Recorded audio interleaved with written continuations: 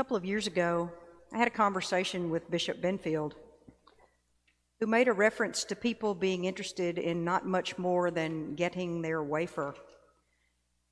When I asked him to elaborate, he replied in this way: "What I see is that sometimes people come to church when they can get their wafer and do not come to church on other days.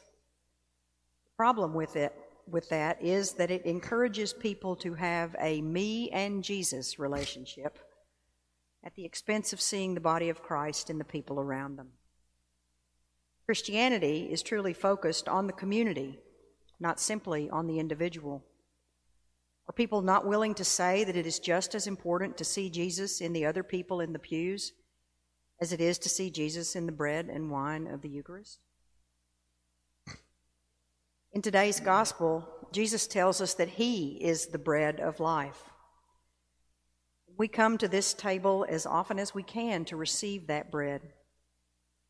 We give thanks today and every day for the blessings we receive. But sometimes we get so focused on our own experience with Christ and church that we lose sight of what is really important: being Christ for others and seeing Christ in them. If we are Christ's body in the world, what do we have to offer? What is our bread? To me, it shows up throughout our liturgy.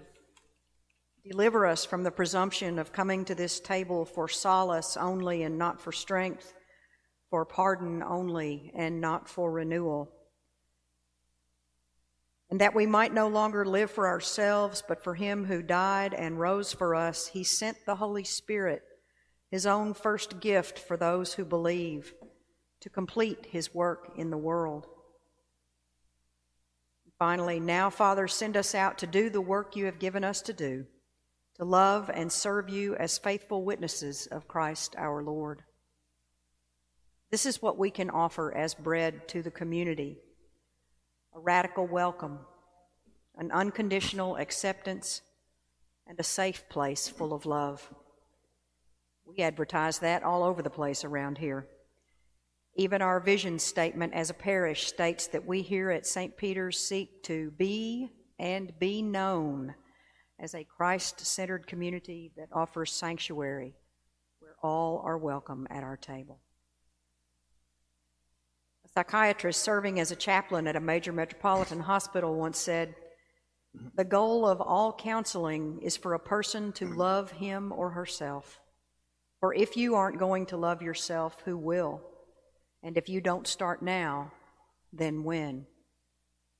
The pastor asked him, "But doctor, have you yet encountered a single person who has the ability to love himself without first experiencing love from another person?"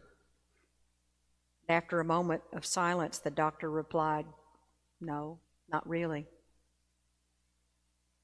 This is what God does for us and has done for us since the days of the Israelites. Those poor folks wandered, seemingly lost in the wilderness for 40 years. They were miserable much of the time, and all the while God loved them and cared for them.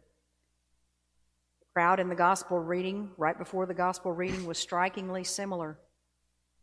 They had literally just been fed by Jesus with the loaves and fishes, and were most likely just looking for another meal. Jesus, who had loved them all along, offered to them Himself as the bread of life, that they might never be hungry again. It's the same for us today. In spite of all our wandering, lost in deserts of our own making, God loves us and cares for us.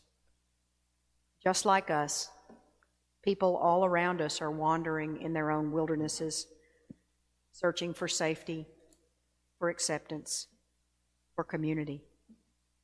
They may come through our doors, or they may not. Our call is to be ready to extend God's love at every opportunity, whether we're in this building or not, to offer that bread of life to everyone we meet.